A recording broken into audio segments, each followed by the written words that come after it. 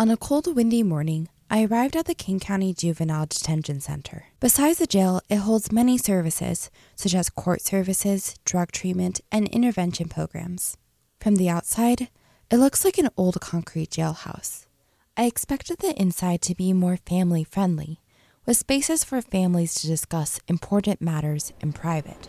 So when I walked in, I was surprised by what I saw.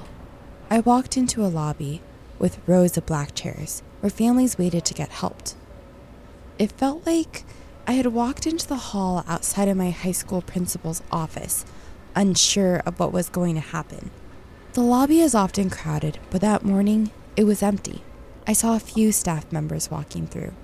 Occasionally, a family would come in and talk with their lawyer or counselor right in the open lobby. King County's Ryan Pinto was with me on my tour. He explains that the lack of privacy is just one of many reasons why the county needs a new facility. Our drug court staff are walking around meeting with youth and families, and they're talking about some pretty sensitive stuff, right? Think of the conversations that don't happen and the opportunities that are missed, because I wouldn't want to say something about my parents, or as a parent, I wouldn't want to say something about my child in a lobby full of 50 people. Another privacy issue Pinto adds is when youth are brought in from the King County Jail. They're led through the main lobby while wearing an orange jumpsuit and shackles for everyone to see. As I was walking around the building, I saw a water fountain. I tried to push it and nothing came out. Yes, it's completely clogged and pretty disgusting. The building's water pipes are old and rusting, making the water brown. Despite the building's condition, county officials say they've managed to reduce the number of young people in detention. They've done it using a practice called restorative justice. It promotes self-reflection, family counseling, and mentors to help them understand their crime.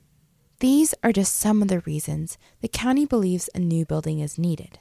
But not everyone agrees with the county's restorative justice model of rehabilitating youth. EPIC is one of the groups leading the fight against the new building. EPIC stands for Ending the Prison Industrial Complex. They want the building gone altogether. That's from a 2015 Seattle City Council meeting. Senite Brown is a leader of EPIC. She says King County's restorative justice programs are centered on broken youth who need fixing. And so what we are proposing when we say build community at center place is that we're planting seeds based on humanity and who we are and what we need for our kids to thrive and grow. Brown says the real issue they are fighting is systematic racism in the prison system. That's because a disproportionate amount of youth of color end up in jail. She says a new building will not fix these issues. We are not for, a surface level approach to these systemic issues. We don't co-sign any program that is embedded in a racist institution that is not intentionally and directly addressing racism. EPIC sued the county, saying the ballot was misleading and did not mention the detention center. EPIC lost the suit, but appealed. Back in the building on my tour, I met with Alexa Vaughn with King County. She told me the county is aware of the racial disproportionality and is working on it. King County, of course, is very concerned about the racial disproportionality in detention. We're proud that we've brought down the total number of all youth in detention, but we recognize that there's still this disproportionality left over.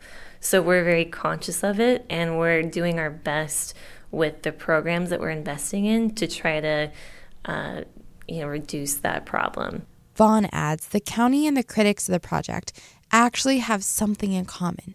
Both groups want to see fewer youth in detention. The new building is set to be built by 2020, and construction has already begun. I asked to see the detention portion of the building, but my request is denied because I'm under 18, even though many of the youth that are jailed are the same age or younger than me. As I walked out of the building and into the cold, I looked back at the concrete building. Then I noticed the brightly colored mural by the entrance. In big letters, it says, "Never lose hope." Hope. That youth will continue to improve their lives for the better. For RadioActive, I'm Natalie Newcomb.